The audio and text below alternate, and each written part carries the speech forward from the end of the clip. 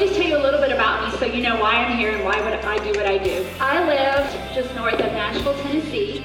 My husband and I have 8 children and 6 grandchildren. And in 1995, I was a patient in a mental hospital. So welcome to your afternoon session. So that's my story. And to those who would say I'm too flip about mental illness, again, I would say it's my story. That's how I share it. And it's a story that brought me to you. So welcome, friends, to Consider Yourself Hugged, Episode 2. Today's hug is I Call Myself Kind. So today we're going to talk about your very identity and the 3 parts of you you've probably never thought about. Mental and emotional well-being is never going to occur if you don't analyze and make some decisions about who you are. So here we go. I'm going to assume that most of us have been to a meeting where you wore a name tag. Okay, maybe even a simple name tag, like those stick-on ones maybe you wore at a business luncheon or maybe a bridal shower, and it says, "My name is." And I'll bet that many of you have also been to meetings where they give you that stretchy string thing, or they have a nice lanyard and it has like that plastic holder with this piece of paper slipped in it and has your name. Maybe you went to a conference or you exhibited some kind of product at a trade show or something like that. Those are the kind I want to talk about. So at larger conferences, like some of the state conferences where I speak, when you register, they give you that kind of name tag. And sometimes there are ribbons attached to the name tag. And for me, it might say presenter, or maybe for some other people, it may say attendee or conference chair, those kinds of things. Then, so I'm noticing this, people are walking around with them on. And then I started noticing that some people had like multiple ribbons kind of stacked on each other. And I've seen ribbons that say believe or cool or happy. And I thought those were really cool. And then I started noticing some other ribbons that I was a little concerned about. I saw perfectionist, OCD, workaholic, stressed. Okay, and by the way, I have pictures of some of these in the show notes on my blog if you want to go see what they look like. Now, by now, you know about the mental hospital stay. If you've been with me, episode 1, plus my opening, you know I had this day. And when somebody is admitted to any hospital, there's some sort of an assessment, right? So I wanted you to hear, I have my medical records. I got them when I wrote my first book. I wanted to go back and revisit that time period of my life. And so there's a particular page where they have all these words and they check mark things. So listen to some of the words that were used to describe me. Depressed, fearful, frightened, helpless, hopeless, worthless, guilty, low self-esteem, and impaired, among others. So this is how I was identified by the person admitting me. Now I pose this question. What do you call yourself? And more deeply, I'm asking, who are you? What is your very identity? And you can find loads of definitions and books and opinions and seminars about identity. And here's the one I used in my study. Identity is who you are, the way you think about yourself, and the way you are viewed by the world. Okay, now let's dig. The first part, because there are 3 parts here that we're going to talk about today. The first part, I view it pretty simply, who you are. Now, for simple purposes, we'll say that this is the part that really isn't dependent on what you think or what others think about you. This part of your identity is usually pretty obvious, or at least it's easy to figure out. Maybe you are a man, woman, sister, neighbor, teacher, director, boss, employee, mother, pet lover, Christian, Jewish, all these things.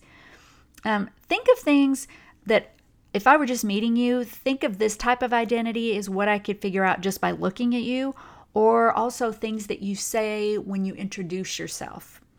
So words on the ribbon that we just talked about, like director or attendee or presenter, all of these things are the who you are part. What I encourage you to do here as a start, and it's a wonderful start, is to create a list of these simple identifiers of you and who you are. And it's so great to do this because it lets you see the complexity of you and possibly the richness of your life. Now, I'm not saying that the who you are part exists in a vacuum, completely independent of what you or others think. So let's keep going deeper. Let's go to the second component, and let's use for this one, let's take the identity of a mother. That identity, nor any of the ones that you may have listed, does not exist in a vacuum, because you absolutely have thoughts about the type of, for example, mother you are. So this part of your identity is what you think about yourself. And if you're struggling with mind and emotions, those thoughts may not be great. So if we're talking about mother, you may be identifying yourself as inadequate, too demanding, too lenient, easily angered, not able to cope. Now, I really hope that it's something like awesome and loving and confident, but just be honest with yourself, whatever it is. And do you see that these thoughts are actually ways that you're identifying yourself? I encourage you to also write out this part of your identity, whether it's in a few words or a few sentences. Okay?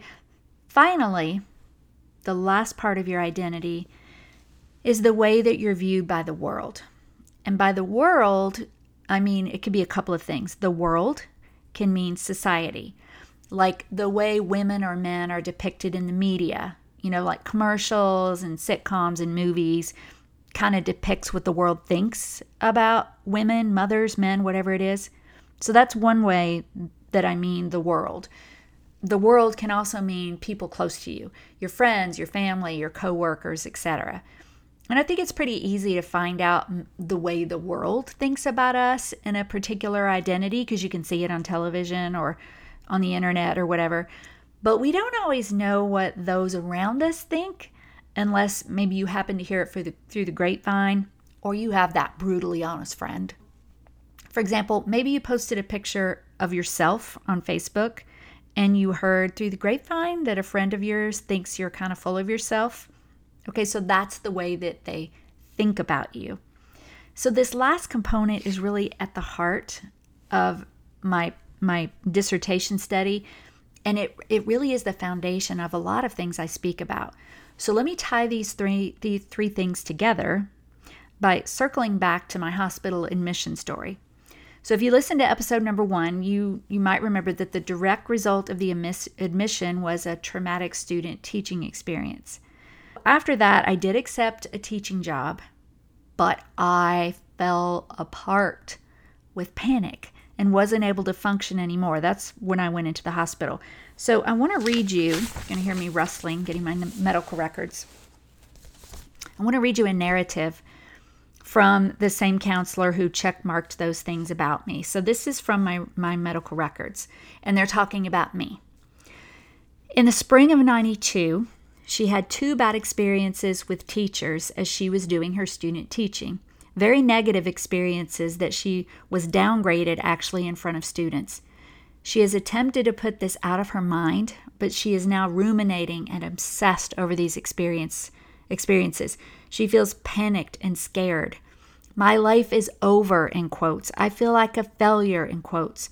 She states she wants the teaching job very badly, but just can't get started.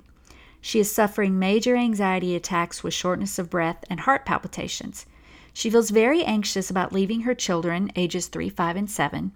Husband is a police officer and is willing to help with the children in any way. He is very supportive. Oh, friends, so much to unpack here. Probably more than I could even talk about in a short podcast, but let's do the best that we can for today. At that time, I was a woman, a wife, a mother. I had taken a job as a teacher. That's some of who I was.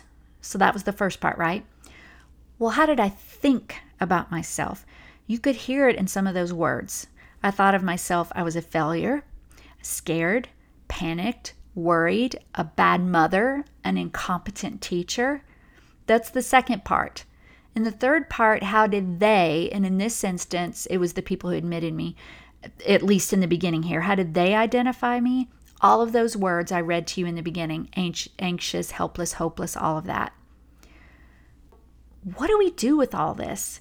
Why did I say at the beginning of this episode that mental and emotional well-being will never occur if you don't analyze and make some decisions about who you are?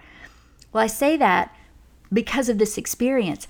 I had zero awareness of who I was and a negative zero that I had any say in who I was.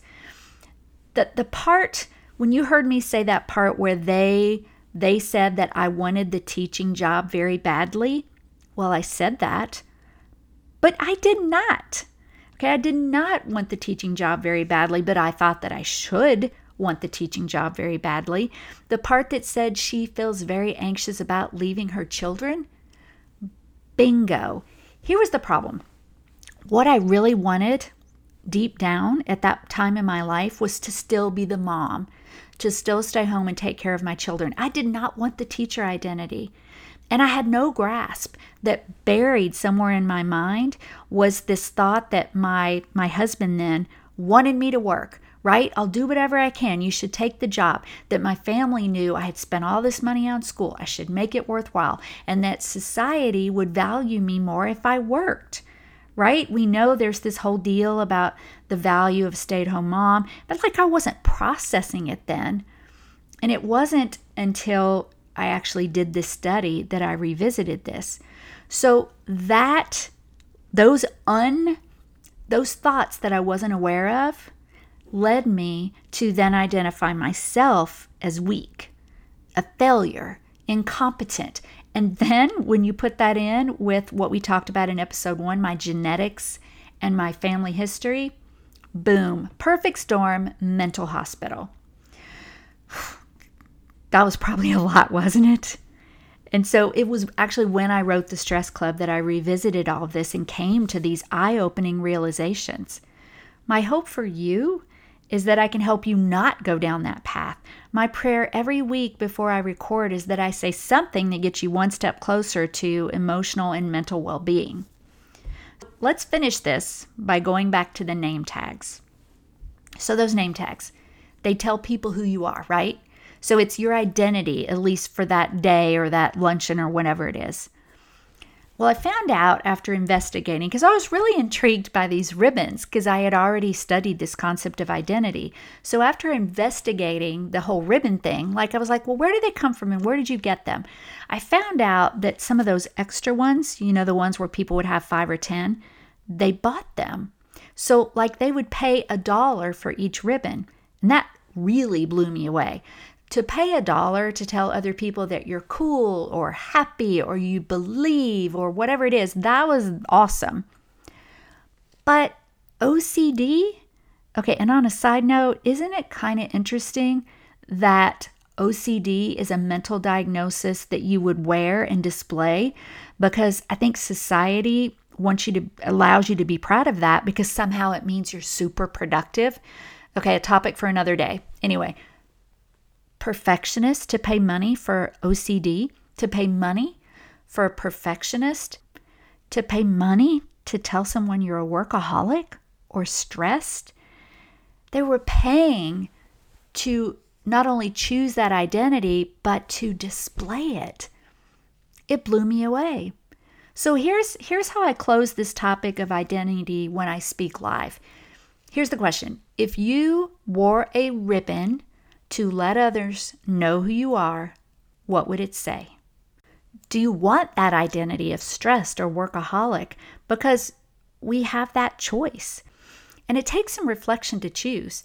Sometimes we make ribbons in my sessions. And so I have some that I wear, I put on as they're making their ribbons. And mine have 3 on there. Kind, emotionally mature, and confident. That's why I titled this hug, I Call Myself Kind.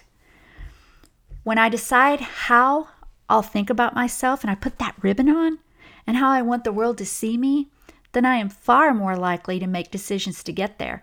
I'm more likely to feel at peace with who I am. And ultimately, I'm more likely to be mentally and emotionally healthy. Okay, at least most of the time. And that's what I want for you. I hope you've learned something today about your identity, who you are, how you think about yourself, and how the world sees you. And I hope you'll take some time to write out and think about those 3 parts of who you are, and it will help you get closer to that mental and emotional well-being that you so deeply strive for. And that's our time for today. You can find the show notes, you can download some free emotional help stuff, and get information if you'd like to book me to speak at your next event at tammywest.com. If you're listening on iTunes, please subscribe and leave a comment, and I'll draw a name each month for a $50 Amazon card. And downloading episodes here is really going to help us to grow, so thank you for that. Remembering our emotional and mental well-being goal, I hope you will renew your thoughts daily, adopt empowering language that prevents verbal harm to yourself and others, and make positive mental and emotional choices on a daily basis. And until next time, consider yourself hugged.